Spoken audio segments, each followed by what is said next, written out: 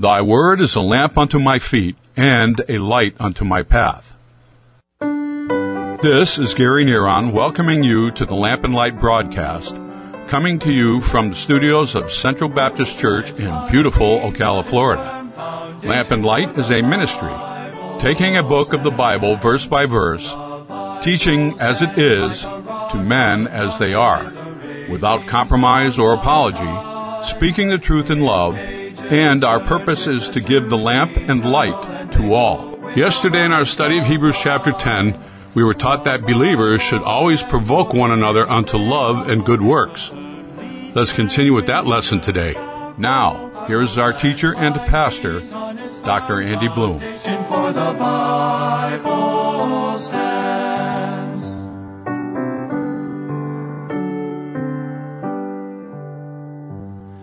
Now, it's easy to stir up hate and godless works. That's really easy to do.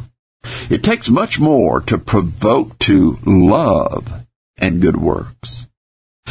Gossip and causing others to doubt one another is actually easy. For an example, you say, well, guess what I heard about Mr. So-and-so? Boy, all you got to do is say, guess what I heard about Mr. and man, you've got their undivided attention. This is a person that may not be fighting with you or anyone else, but they know what the fight is about, and they go around and feed both sides. You know what he thinks about you? Then go to the other side. You know what they said? Don't get me wrong. Accusations should be dealt with. We should not overlook one if another says so-and-so are living in adultery. Then we must go to that person. And if it's true, we need to deal with it scripturally until they repent. But a witness is someone who, under the protection of those government people that are present, gives testimony to the wrong or whatever it was they witnessed. The person who says, did you really think they should do that? And they said in a manner to cast doubt. Or they say something like this, well, they said the right thing, but they don't do it in love. Oh, this is what he said, but that's not what he meant. Those are people to avoid. Why? Because they are a cancer. They need to either be saved or they're just in bad need of repentance from their carnality, their bitterness, or whatever it is that has them in such a backslid condition, although they remain, quote, religious, unquote. Now, the word provoke means to incite or stimulate. Let us consider one another to provoke, to excite, to incite, to stimulate. Now, often we think of the word provoke in a bad sense, of provoking us to anger. The idea is whether it's good or something bad. You are trying to incite them to do this. For example, the Bible tells us, provoke not your children to wrath. That's basically teaching us, do not teach them to be brawlers and argumentative. It is not about you may have been too hard on your young ones. Hard to one is laughable to another. You call that hard? No, when they say provoke not your children to wrath, some say, oh, that's being too hard on them. No, that's not what it's talking about. Provoking, inciting them, stimulating them to wrath, to be a brawler, to be argumentative, not to be just a street fighter. See, it's not important your kid can beat up someone else's kid. Now, if someone does not charge a fellow brother or sister in Christ with sin or false doctrine, then understand the negative things they say of other brothers and sisters in Christ shows they are gossipers and sowers of discord. They are backslid. And those kind of people, my friend, need your prayers. They need revival, because they'll ruin a ministry if they don't have one, or they'll enter heaven saved so as by fire. And we shouldn't want that for any brother or sister in Christ. Now pray and ask God to give us the ability and the power to do this, and then make the commitment to provoke unto love and good works. We need to love the unlovely and then enlist others to pray by praying with them. Edify fellow believers by sharing scriptures and speaking of them. And if you're in the scriptures daily, think enough on them to where you can share a truth from that scripture with those people.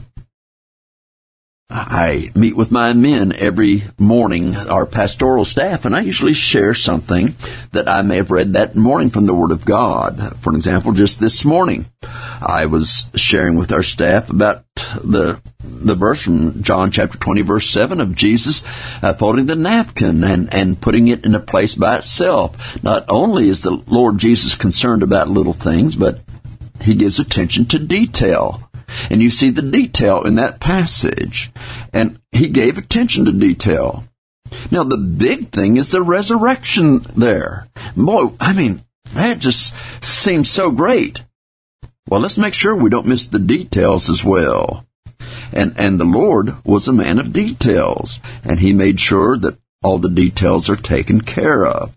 And that is a great lesson for us. And read the Word of God, think on it, and have something to share with others from the Word of God. You can take others to help you witness, and then teaching them to be a witness to others. You can get involved in a ministry. It might be bus, it might be music, it might be a Master Clubs, Children's Club. It might be your Christian school. It might be to volunteer to do maintenance around the church. Fix things. Substitute for a Sunday school teacher or a Christian school teacher. In the choir, as an usher. Doing what is necessary to get that bus driving CDL license and then going on and doing it. You see, we go on with these things that are there in the church to do. See, people at odds with one another, and they are just starting to cause the church and the people within the church to take sides. You need to be the one that steps in to try to provoke them to love. You see that talented doing nothing person. Talent, but they're not using it. Take them under your wing and encourage them in the service of the King of Kings.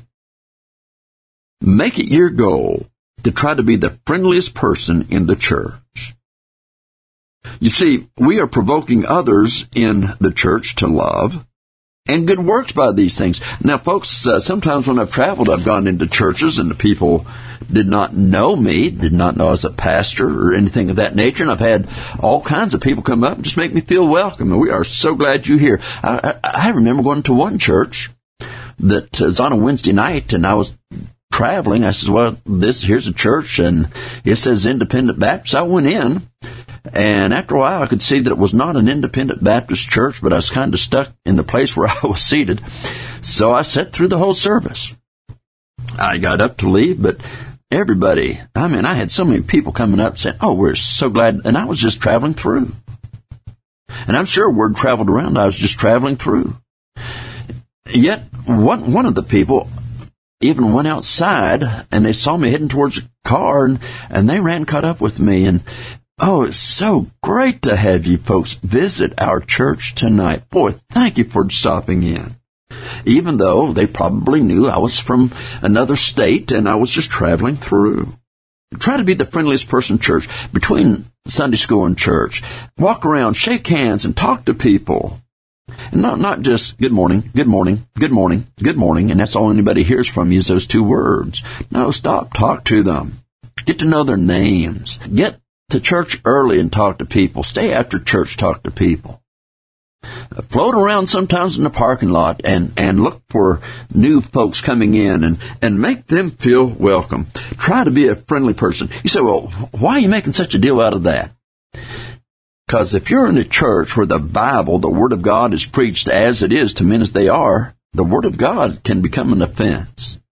Some people come to church already kind of on the defense. If they go into a church and people are not friendly, that just makes it worse. And believe me, the devil will show them these people aren't friendly. And it'll make the preaching of the Word all the more hard. But boy, if you break down some of those walls and some of that hardness through kindness, love, and friendliness, and they're ready to hear the Word of God, it just might tenderize their heart. And the Holy Spirit takes the Word to their heart, and it is received into good soil. And that takes us to verse 25, where we read, not forsaking the assembling of ourselves together, as the matter of some is, but exhorting one another, and so much the more, as you see the day approaching. Now, this is showing our optimistic faith, which we have as a result of His faithfulness, and that should stir us to faithfulness if we're going to be good Christians. Again, His faithfulness should stir us to faithfulness because His faithfulness gives us an optimistic faith. Now, think of what we're supposed to do here just in verses 23 through 25. We're to hold fast our profession. Secondly, we're to consider one another by provoking unto love and the good works. And now we're seeing two more things evident of an optimistic faith. I hope you have this optimistic faith. And the first thing is not forsaking the assembling of ourselves together, as the matter of some is. Spasmodic, Sunday morning only attendance to God's house is not optimistic faith. Now let me just insert this. I realize there are people that are shut-ins. This does not address them, and that ought to be plain. There are other folks that can not drive at night. They have nobody to take them in at night. And they can only go in the daytime. That's understandable. Some have health reasons, and for those health reasons, they can't be there. But what I'm saying to you is that the normal average person can be there. And if you're spasmodic Sunday morning only, then yours is not an optimistic faith. This is your radio pastor, Pastor Andy Bloom, saying, may the Word of God be a lamp unto your feet and a light unto your pathway today. We want to thank you for listening to the Lamp and Light broadcast. If you would like a CD copy of today's message by Dr. Bloom, send us your name, mailing address, and include the radio station by which you are listening and the date of the broadcast. We would appreciate a gift of $5 to Lamp and Light Broadcast, 1714 Southeast 36th Avenue, Ocala, Florida 34471. You may also visit us on the website and freely download the sermons by clicking on the sermon library. That website is www.centralbaptistocala.org. Again, the address for the Lamp and Light broadcast is 1714 Southeast 36th Avenue, Ocala, Florida 34471. And again, our website is www.centralbaptistocala.org. This is your announcer, Gary Neron, saying, may God's peace be with all that are in Christ Jesus. Stand so the hills may tumble, it will firmly stand when the earth shall crumble. I will plant my feet on its firm foundation, for the Bible stands. I will plant my feet on its firm